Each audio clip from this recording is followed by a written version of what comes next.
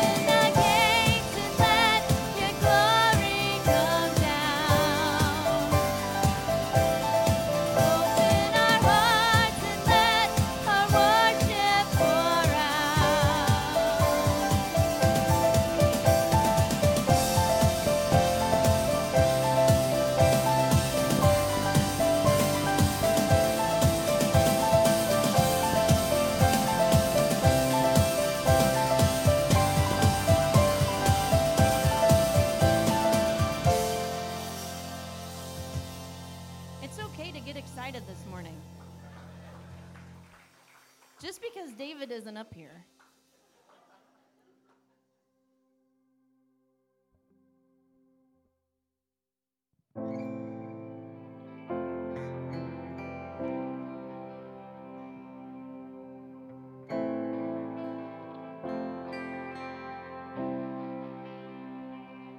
Choose this day to be grateful, Lord. I give you praise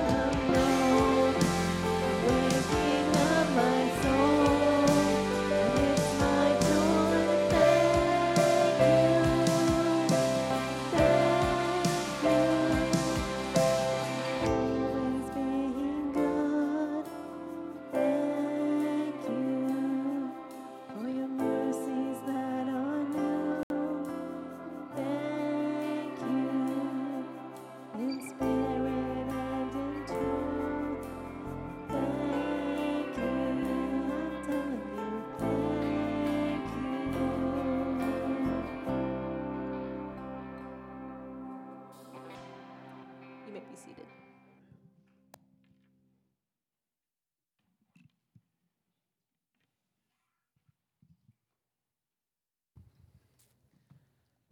Well, good morning again. It is great to see most of your faces. It's a little dark in the back, but that's all right.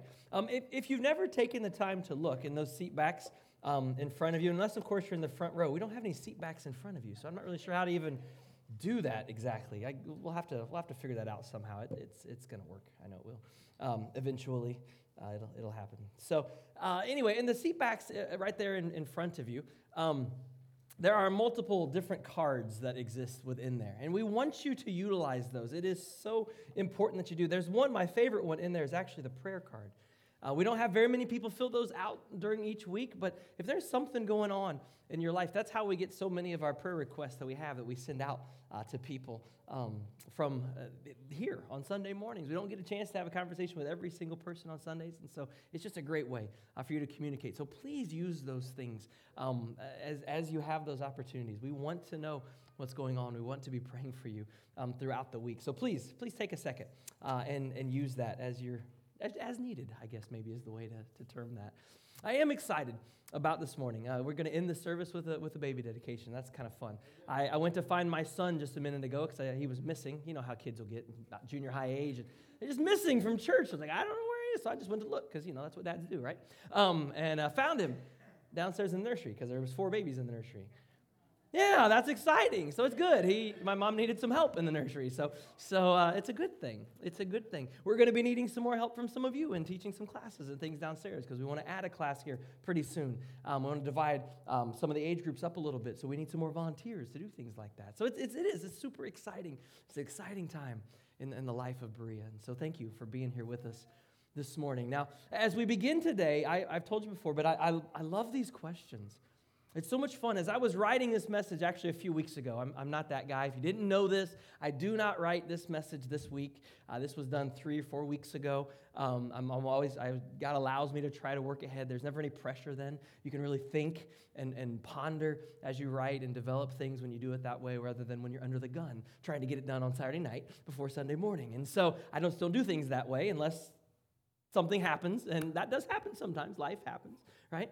But as I was talking with somebody a few weeks ago, I realized that most of our time on Sunday mornings, especially together, we spend talking about the miracles of Jesus, the teachings of Jesus, the early writings of the church, even the Old Testament passages, and there's nothing wrong with that. That's absolutely, we should be studying. Those are incredible, incredible things that God has given us from Him to share more about who He is and what He wants us to know about Him, and then share that with others. But how often have we ever just focused specifically on the questions that Jesus asked?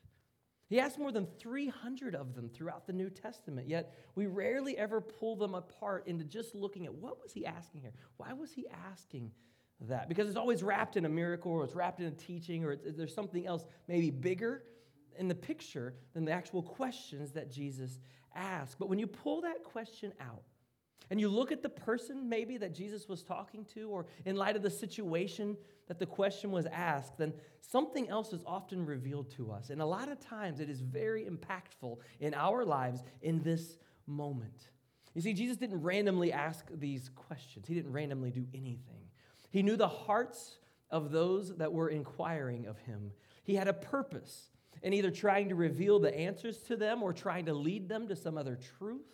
And our prayer as we go through this series is that we'll be able to take these questions, every one of them, and imagine that Jesus is literally looking us in the eye and asking us these very questions, the ones that we've gone through so far.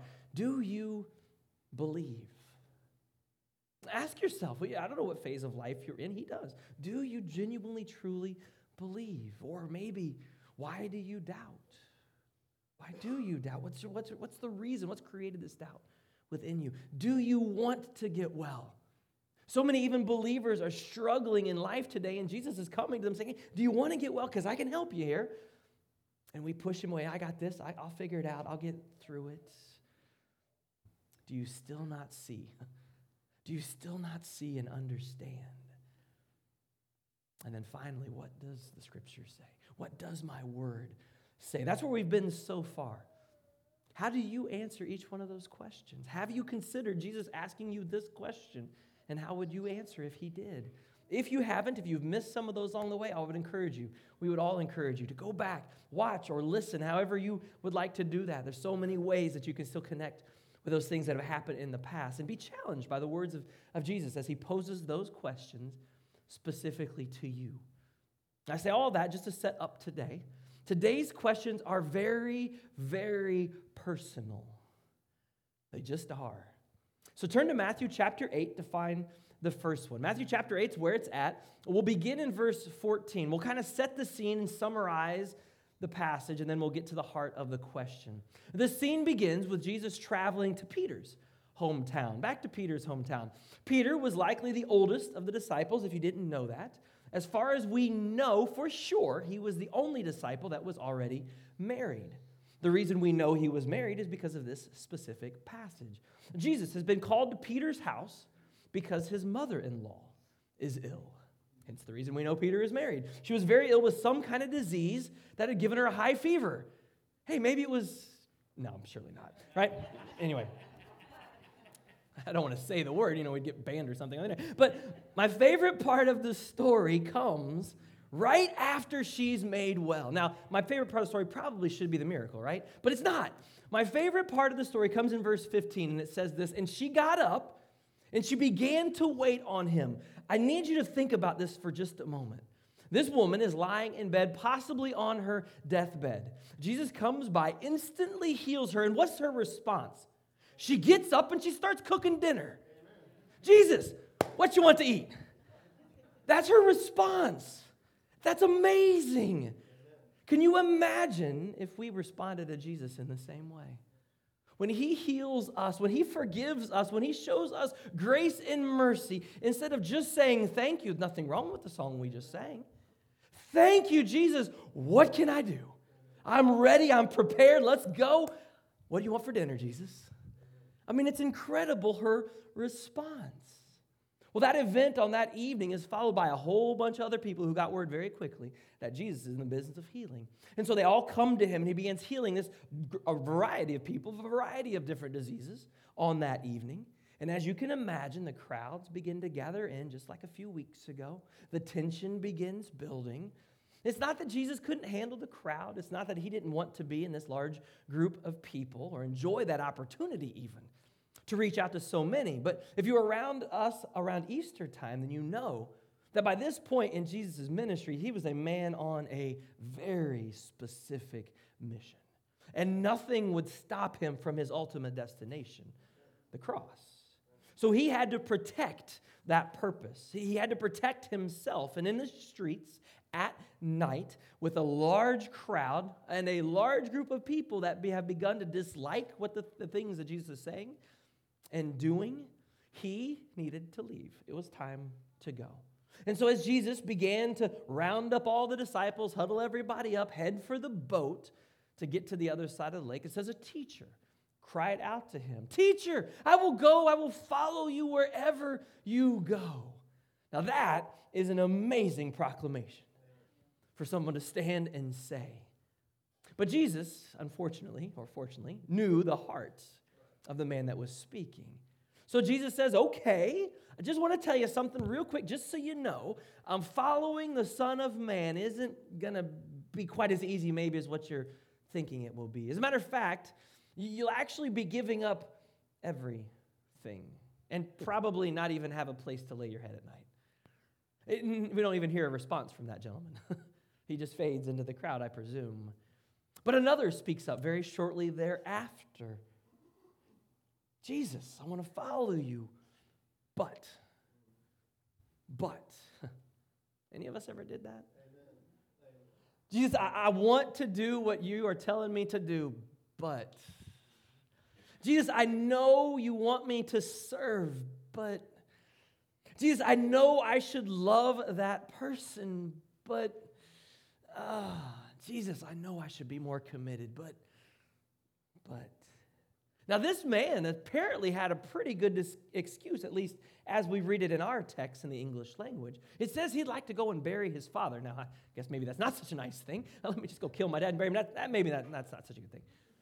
There's something lost in the translation, probably. There you see the reality outside of the English language is the man's father wasn't deceased yet.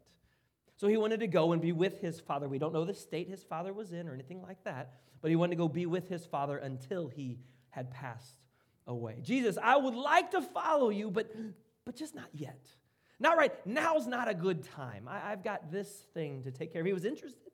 He was willing, but he seemed to have more important things that he needed to accomplish. God, I want to devote my life to you, but man, we are busy. I have kids. We got this family. I got this thing called a job. We got sports. We got bands. You know what? I will commit. I'll later. Later. I will fully commit later. I just want to ask the grandparents real quick, when's later? When does life settle down? When does life slow down again? Right. So all of us in the middle of raising our families right now, I'll get to serving later. I'll get the opportunity later. God, I'll be all in later. No, you won't. You'll only have time for what you make time for now, later. That's just how life works. If it's important now, it'll be important later. Jesus' response to the man was as honest as it can be. It sounds kind of harsh to us. Leave behind what you think is the most important thing and follow me.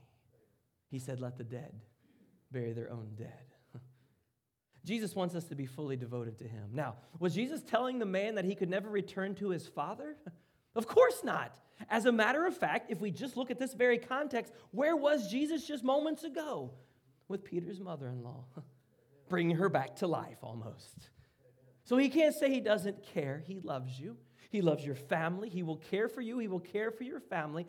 We are just called to make the full commitment to Jesus. Have you individually done that? You might have claimed him as your Savior, but have you made him Lord of your life?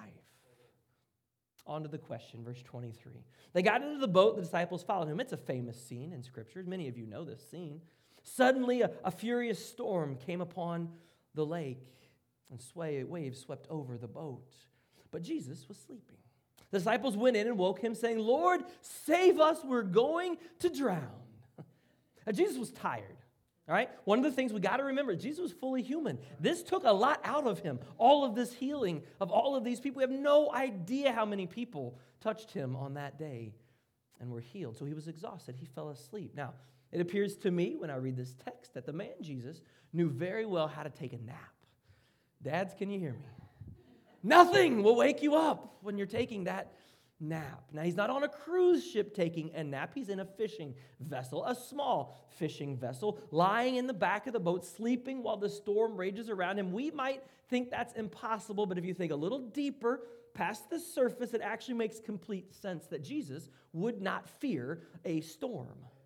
He created the water. He created the waves. He created the winds. He even put into place the atmospheric conditions that caused such a storm to arise. There was nothing to fear. There was no physical danger to anyone. But the men who had spent much of their life on this very sea, seemed to have a slightly different take on the situation. They freaked out. They thought they were about to die. Think of the irony of the situation here. They're in this boat with the creator of the universe, someone who they have now seen perform incredible signs and wonders that we can't even imagine. But when it came to their life, when their well-being was at stake, now they are afraid. In that moment, they had a hard time believing that all that Jesus had done could be translated into their situation. Have any of us ever felt the same way? Oh, sure. Yeah, Jesus could do that for that person. Oh, sure, he could forgive them, but no, there's no way he could forgive me. I guess Jesus might have healed that person. I believe he could, but he won't heal me. I believe Jesus could protect me, but he probably won't. So Jesus replies to them after they nicely wake him up, "You of little faith, why are you so afraid?" First question today. He got up, he rebuked the winds and the waves, and it was completely calm. Now close your eyes and imagine the scene. It's chaos. You think you're going to die. You wake up your master. He gets up. He calls you to the rug, and he simply speaks, and everything instantly stops. My prediction is I would say absolutely nothing. would just stand there with my mouth wide open going, did you see what? Huh? Did that just happen? They'd seen him turn water into wine. That was a cool, neat little party trick. That they watched him with this miraculous catch of fish when there weren't any fish. They'd seen countless healings. They even saw a widow's son come back from the dead, and that was pretty cool. But when a man, or at least someone they perceive to be a man, speaks to the natural elements as if talking to you right now, and those things obey him perfectly on cue, things change. Their fear was now transformed into this awe and wonder at the power of the words that Jesus spoke. Just a quick reminder, those words are found right here, and that same power still exists. Don't ever forget that. Now, I don't think that any of us would argue that we, as a culture, as humanity, are not in the midst of a great storm on this earth. As society attempts to remove God at every possible turn. As we see lives ruined, relationships, broken homes destroyed, crime rising, immorality, I'm going to steal a term from our current culture, immorality reimagined. Reimagined as if it's perfectly acceptable. The murder of unborn children deemed a right. And chaos, like I've never seen it before, possible at the drop of a hat in any town, in any part of this country. We've never seen that before. The storm is raging, and many of us, believers even, are afraid. I believe Jesus, if he were in the room, would look at us today and ask us the same question. You of little faith, why? Why are you so afraid? You see, just like the disciples, this is important. Just like the disciples, Jesus' presence in that boat ensured a safe arrival to their destination no matter what happened along the way, church. If you and I are in Christ, if we are a believer who is following Jesus, then his presence in your life guarantees a safe arrival in heaven with him for all eternity, no matter what happens along the way.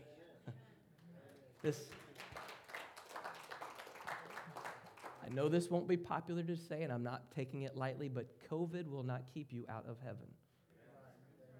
So why do we fear? Those in politics, the courts, the radical organizations, the big tech companies, they're going to silence us. They're going to try to punish us. They're going to create storms all around us. But if we are with Jesus, they cannot remove his spirit from us. They cannot keep us from our eternal destination. So why do we fear? Why is our faith so small when our God is so great? Now, I told you these two questions today were personal. Here's the best part. They're not my questions. Your pastor is not questioning your faith. That's not my job. Jesus is asking all of us. And these questions hit me as hard as they should hit you. I promise. In the midst of all the fear that exists in the world today, including now the fear of what we all call cancel culture, it has a term. If you and I are willing to stand up for what we genuinely believe, if we are willing to teach and proclaim the truth of the gospel and the teachings of our Lord and Savior Jesus Christ, then we've all begun to learn that we are running a risk here. We're running the risk of losing our social media account. Oh, shucks. Yeah, how much time would you have in your life? Anyway. You're at risk of losing your job. You could be. You could lose friends. You could even lose your ability to find a job, even in the market today. Are we willing to experience that reality, or are we also going to leave? Because that's the second question for today. This very question was asked of Jesus' closest inner circle of disciples, and I believe it is 100% accurate and appropriate to ask many Christians or believers today. So why did he ask this? The context is so important. This question comes after a very difficult teaching of Jesus. It's found in John chapter 6. So turn to John chapter 6. We're going to read a lot of that passage because it's so important to set it up. We're going to begin in verse 41, so well on down in the chapter, in John chapter 6. It says this, that the Jews began to grumble about him, Jesus. Why? Why? Well, because he said that I am the bread of life that came down from heaven. And they're looking at each other and going, no, he's not. He's a man. Moses had the bread that came down from heaven. It was called manna. It fed the Israelites. They all know that story. He's just a man. He's the carpenter's son, Joseph's son, Mary's son. He's not from heaven. And it says Jesus knows their thoughts. So he begins to explain further, which he'll do multiple times here. I am the bread of life. Your ancestors, hey, yes, they ate manna in the wilderness and that they died. But here is the bread that comes down from heaven, which anyone may eat and not die. Jesus, I am the living bread that came down from heaven. Whoever eats this bread will live forever. My bread is my flesh, which I will give. It's coming for the life of the world. This just set them off further. Now they begin to argue loudly with one another. He can hear them. How can this man give us his flesh to eat? Now, I understand the question. That's kind of a crazy thing to say if you aren't tracking with Jesus and what he might be saying. What on earth does he mean? So he tells them again, very truly, I tell you, unless you eat of the flesh of the Son of Man and drink his blood, this is getting weird. You have no life in you. Whoever eats my flesh and drinks my blood has eternal life, and I will raise them up in the last day. For my flesh is real food, and my blood is real drink. Whoever eats my flesh and drinks my blood remains in me, and I in them. If you pause there and you're in the crowd and you're listening that day, you have no idea what he's talking about. Now, so many of us, if we are believers, then we know what these little cups mean, right?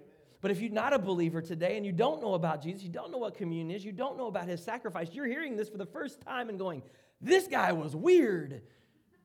What is he talking about? What, they ate Jesus? Like, what's happening here?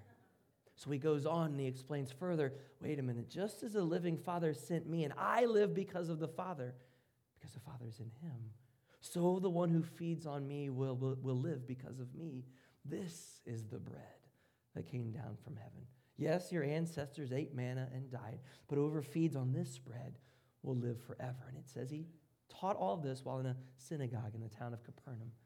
Now, there are even people today that believe, they read this strictly as is, and they believe Jesus is talking about cannibalism, and he was a leader of some crazy, weird cult, and they would refuse to ever believe in Jesus. No, Jesus is not endorsing cannibalism, okay? Those that are listening are taking his words literally. Now, you and I, we live in a very different culture. You might say, well, how on earth could they possibly do that?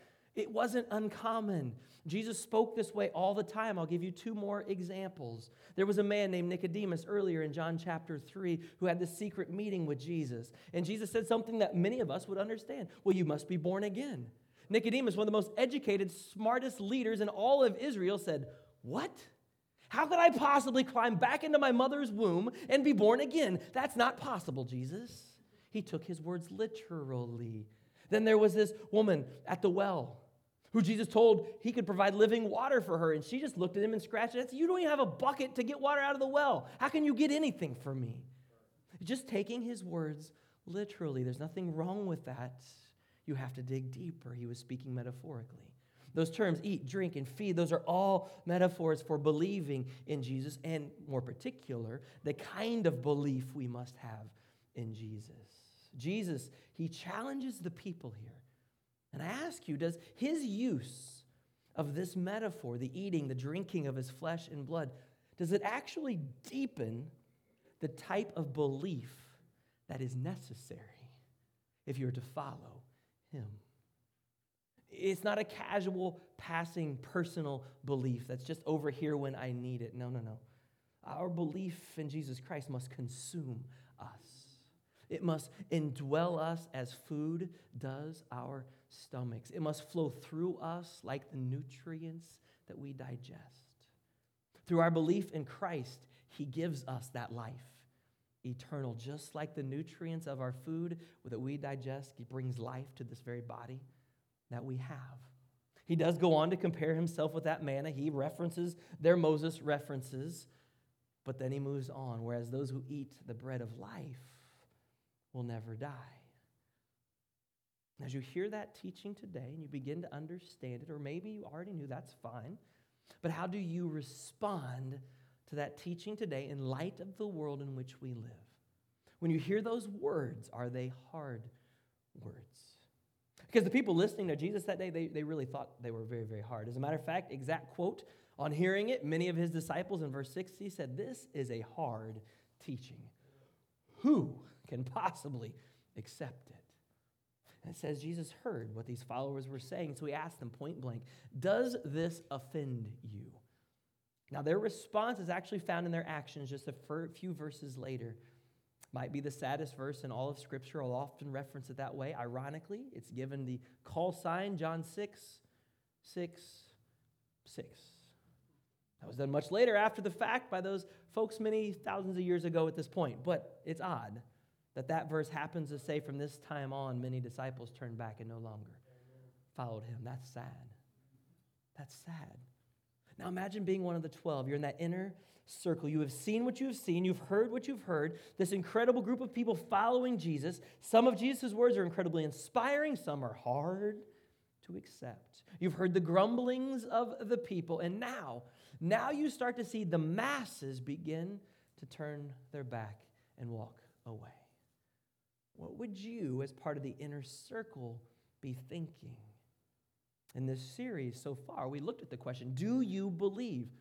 Would belief be hard in that moment?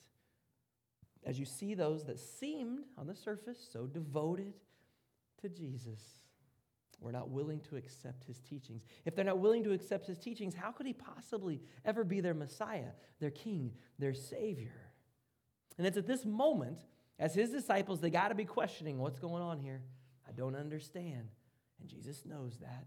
And he turns to them and he looks at them and he just asks, you don't want to leave me too, do you? Hopefully you can hear his voice in that. I imagine it being very soft, very tender, looking every one of the 12 in the eye as he says it. Right now, as you see these attacks against the church, against the followers of Jesus, as you see the people that call themselves of Jesus walk away from the faith in what Jesus stood for, as what you once was unthinkable in our lives is now unquestionable, the truth, as truth has been redefined to be anything we want it to be, as humanity, the very image bearers of God. Remember, every human is made in the image of God. As we, humanity, have now decided that we would like to alter that image to make it whatever we feel like we want it to be, rather than what God created us to be. As the spiritual battle rages all around us, will we stand up for truth? Will we stand up for Jesus as churches, literal churches, people that you know, as entire denominations, turn their back on the truth of God's word? Will we stand strong? Or will those teachings just become too hard for us? Will we cave to the pressure of public opinion? I believe Jesus looks at us. We're at a defining moment in culture and history, church. He looks at us right now, yes, at Berea, at this little corner outside Brazil, and asks, you don't want to leave me too, do you? So I ask you today, will you respond with the words of Peter? In verse 68, just after that passage, Simon Peter is the one that stands and answers, "Lord, to whom shall we go? You have the words of eternal life. We have come to believe and to know that you are the Holy One." Will you? Amen. I'm going to ask if you would just leave that passage up there. It's all on there for us. Would you say that with me? Would you be willing to make this confession of faith, continuing faith, before your Lord and Savior, Jesus Christ, who's asking right now, you're not going to leave too, are you? Say it with me. Lord, to whom shall we go? You have the words of eternal life. We have come to believe and to know that you are the Holy One. Yes. You see, we don't have a God that we can conform into our image. That's not how it works. We have a God who has invited us to conform into His. We have a God who has called us to be set apart. And here's the best part. He didn't just ask us to do it. No. He came. And He showed us exactly what it looks like through His Son, Jesus. Look around the world right now. Where's the world turning during these times? Is the world turning to Jesus? Oh, sure, some are. Yes, absolutely. Praise God. But most aren't. So we must take Him to them. We must carry His love and His truths to them. We've got to carry His love and His truths to them. Repeat, loves and truths together to them. To present truth without the love of God is what some would call brutality. There's no reason for a person to follow such a God. However, to present the truth or the love without the truth is the worst possible hypocrisy we could ever commit. We're lying to people if we don't share both the truth and love together, if we don't share repentance and forgiveness together, if we don't share the reality of God's grace, His mercy, and salvation right alongside the reason that we must accept Him in our lives. Because in eternity, apart from God will be hell. That's the truth. But He loved us so much to keep us out of that very place. Are you afraid of the times in which we live? Now, if you do not have a relationship with Jesus yet, if you have not stepped forward and confessed your love for Jesus and your desire for Him to save you, then I'm going to be very brutally honest, your fear is justified. There is a whole lot to be afraid of in this world. We encourage you today to come forward and submit that fear to Him right alongside your life. Get rid of your guilt, your shame, experience the love, the freedom, the forgiveness, and the salvation only possible through Jesus. But it's also that you're a believer, and the fear of this world has a grip on you for some reasons, and Jesus is asking, why? Why are you so afraid? Confess that to Him today. Lay that fear at the altar. Cast that fear upon Him. He can handle it. He can handle it. Don't let the fear of this world or the rejection of the truths of Christ push you to turn and ultimately walk away. Because the world is just going to continue to become more hostile to the ways of Jesus. And He's going to continue to look at us and say, now you don't want to leave too, do you? Or maybe, just maybe, you're just looking for some people to join with in this fight. And you need somebody to cry out together with, Lord, to whom shall we go? This is where I belong. You have the words of eternal life, and we have come to believe and to know that you are the Holy One. That's who we are here at Berea. And if you would like to join us in that endeavor in this world, then man, we would love to have you come and join our family. We want to adopt you on this very, very day. It's a very simple process to commit to being a part of the family of God. We have this time of invitation every week as a part of our services. And I know growing up as a kid, and I'll say these things all the time, growing up as a kid and even as a pastor at our old church and things, I remember this invitation time every Sunday. It happened every Sunday. And you almost never saw anybody ever respond to invitation time because we're Americans and we got to schedule things. You know, I wasn't planning on doing that today, so maybe I'll do that next week. Yeah, I'll check that out. I'll put that on my agenda for next week. That's great, and the Spirit might do that, but I'm just saying probably not. When the Spirit moves, we believers need to learn how to respond. We need to learn how to react to that as He moves us. And so as those things are said, obviously, we always want to make this time available. The entire service, every moment, every day, this building is open, and when you're at home, to come to Christ. If you're joining us online today, that can happen at any moment, at any time. Come to Jesus today. Don't wait a minute. Don't be the man. Jesus, I love you, but I got this to do first. No, you don't. You need to come to Him first. If you're in this world today and you're a believer and you're afraid, it's okay. We understand. There's a lot to be afraid. There's a lot of concerning things happening. Will you commit to praying with us? Will you come? Let us pray for you, that God frees you from that fear. He will. He will. He will provide the way out of that fear.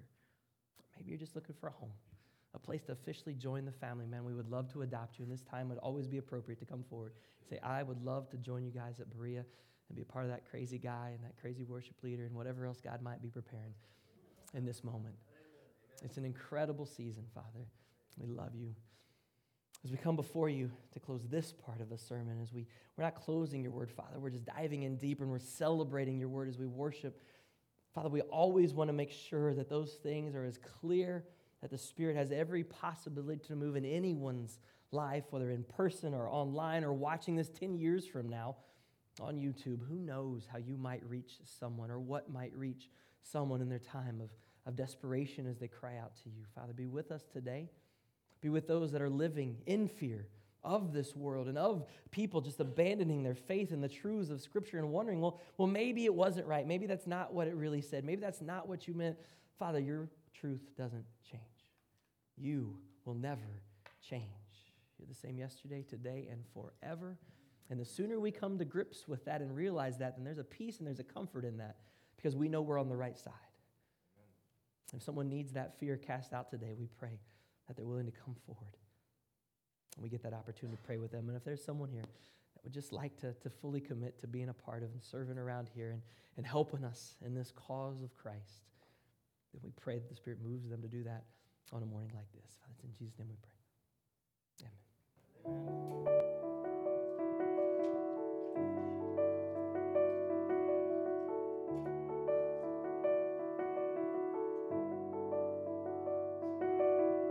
Tis so sweet to trust in Jesus, just to take Him at His word, just to rest upon His promise, just to know thus saith the Lord.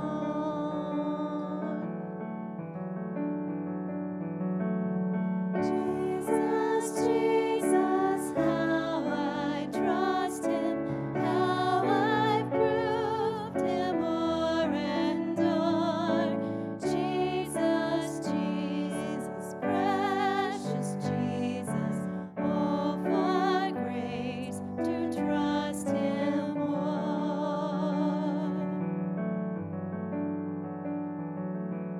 Oh, how sweet to trust in Jesus, just to trust His cleansing blood, just in simple faith to plunge me beneath the healing, cleansing flood.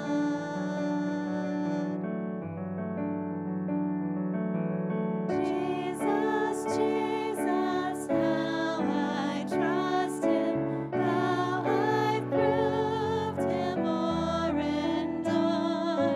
Jesus, Jesus, precious Jesus, oh, for grace to trust Him more. Yes, 'tis sweet to trust in Jesus, just from sin and self to cease, just from Jesus simply taking life and rest and joy and peace.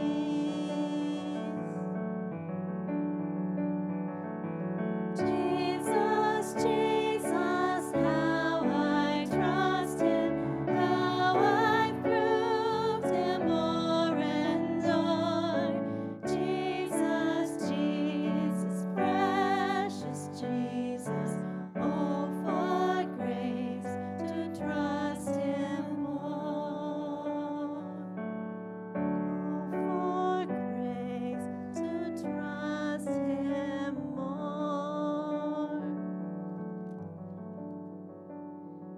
You may be seated. I'm going to read to you from Ephesians this morning. But because of His great love for us, God, who is rich in mercy, made us alive with Christ even when we were dead in transgressions. It is by grace you have been saved. And God raised us up with Christ and seated us with Him in the heavenly realms in Christ Jesus, in order that in the coming ages He might show the incomparable riches of His grace, expressed in His kindness to us in Christ Jesus. For it is by grace you have been saved through faith, and this not from yourselves, it is a gift from God. I think that in America we are all familiar with the idea of debt.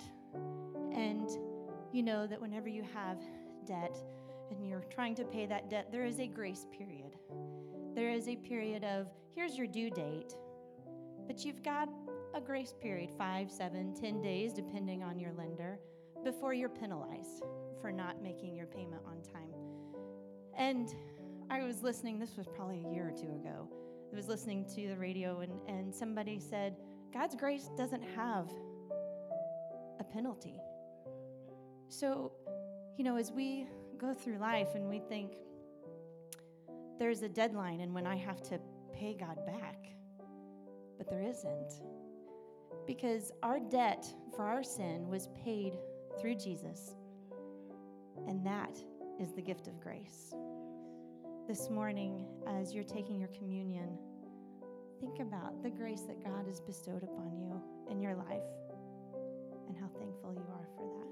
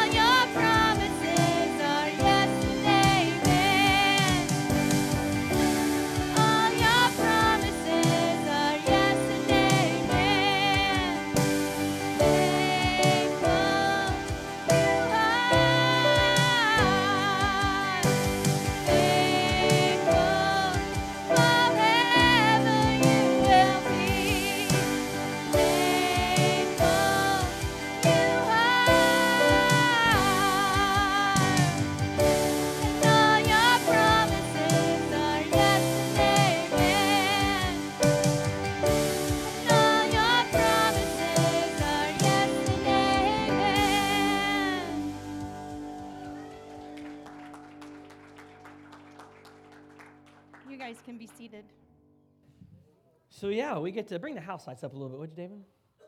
That'd be perfect. Yeah, that'll help out with the glows down here in the front. So we get the exciting privilege to join a young family here with us. So Jeff and Megan and Violet, come on up. If you don't know, this is Jeff and Megan Thun. They've been here since about 2018, somewhere thereabouts. And if you haven't got to know them yet, you really, really, really should. They're wonderful, wonderful people. And now they've become even more wonderful because of Violet. Yes, ma'am. How are you? I know. It's crazy, isn't it? Yeah. It's so much fun to get to be up front. Yeah. Maybe one day. Yeah. It'll be awesome. Anyway, this is kind of cool for me because as a child growing up, the church I went to, they didn't do baby dedications and things like that. I don't know why. It just wasn't something that they did. And the church that we worked at for 12 years, I can remember maybe a couple over the years, but very, very few. So I was kind of excited that was kind of something that we did here as a family together because it's so important. So we get to close out the service with the blessing of introducing you to a young family and a wonderful new little one who's been listening to my voice for quite a while now. And you know she's very quiet during service. It's good, right? And she doesn't always fall asleep either, does she, Megan? No. So it's kind of weird that she's listening. I don't know what she's hearing, but she's listening for sure, isn't she? This idea of bringing a child before the Lord is not a new one. This isn't something that we invented. It's not something the modern church has invented at all. It goes all the way back to ancient Jewish tradition, in particular, the laws of Moses. My favorite scene, and I'll mention it every time we do this, is found in Luke 2:22, where Mary and Joseph bring baby Jesus to the temple to dedicate him to the Lord. It's an incredible scene. If you could just imagine that scene, if they really understood who Jesus was and what they were doing. The only people that really seemed to understand that moment were the old lady on the way they met at the temple and the priest that particular day where he now said, "My life is complete. Lord, you can take me home because I've seen your Savior." I mean, just can't imagine that day. It'd been incredible. We're joined today with a few other family members. So Jeff has some family here from California, which is exciting. So your mom, Karen's here, right? Yes. And his grandma, Joanne, is here as well. So they get the distance award today. That's good. That's a good thing. And then Megan's mom and dad are here. Tony is her father, and then her mom, Nima, which I love that name because it sounds like Ima, which is Jewish for mother, of course. So anyway, it's a wonderful thing. This dedication is more than just hey, this is a mom and dad and baby. Okay, this is important for us. It's a responsibility of both the family and all of us as the body of Christ here at Berea. It is the perfect example of how we are to grow and to love and to serve one another within the body of Christ. This dedication is a call to action. Jeff and Megan, as parents, God has now blessed you with the life of one of his precious children. As parents and followers of Jesus, we are now responsible not only for the physical care of our children, but their spiritual care as well. Oh, she spit up just a little bit on her pretty dress. It's okay. She's like, yes, you guys got to do that. She's getting excited. It's excited. Yeah. As part of the Old Covenant teachings, Moses recorded these responsibilities for us. Deuteronomy chapter 6, verse 4. Hear, O Israel, the Lord our God is one. Love the Lord with all your heart, with all your soul, with all your strength. These commandments that I give to you today are to be upon your hearts. Impress them on your children. Talk about them when you sit at home and when you walk along the road, when you lie down and when you get up. Jeff and Megan and family, by coming forward today before God and before his people, do you hereby declare your desire to dedicate yourselves and your children to the Lord? If so, will you respond by saying, we will? We will. Having come forward before God today, I now ask you to enter into the following commitment in the presence of God and his people so that Violet may walk in abundant life that Christ offers. Do you, Jeff and Megan, vow with God's help and in partnership with us, his church, to provide Violet a Christian home of love and peace, to raise her in the truth of our Lord's instruction and discipline, and to encourage her one day to trust in Jesus Christ as her Lord and Savior? If you do respond, we will. We will. Family, that's you guys. Will you vow with God's help and in partnership with the church to provide Violet a Christian family of love and peace, to raise her in the truth of our Lord's instruction and discipline, and to encourage her to one day trust Jesus as her Lord and Savior. Church, then it's up to us. Modeling this kind of behavior and this kind of love cannot be done alone. It requires the help of others. And so for this reason, we want to call upon the help of the family of God right here at Berea. Will we strive to maintain the unity of the Spirit here in this place so that Violet may walk in the abundant life that Christ offers? Church, we must understand that we can do a lot to turn people away from God if we're not careful. But we can do a whole lot more to keep them apart if we're intentional. Will we, with God's help, be faithful to our calling as members of the body of Christ, to help Jeff and Megan, to be faithful to God, to be faithful to each other, to help teach and train and love Violet in the ways of the Lord so that she might one day trust in Jesus as her Lord and Savior? If you will accept that responsibility with me, will you respond with me that we do? We do. It's an incredible thing. Father, we thank you for this morning. We thank you for all of the incredible young ones that you brought, the families that you brought into our presence here. And we pray that as a church, we can stand true to who you are and who we are to be as your people, and love this family and anyone else that you bring us into the family of God. They can feel and experience that love in their lives. I pray that Violet grows knowing and loving this place, your house, your people.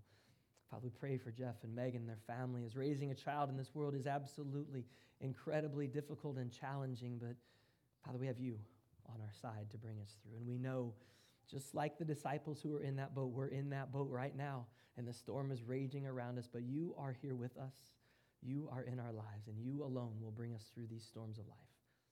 Father, we pray your hand upon this young life, and we look forward to one day seeing her repeat that confession of faith as she comes to know you. It's in Jesus' name we pray. Amen.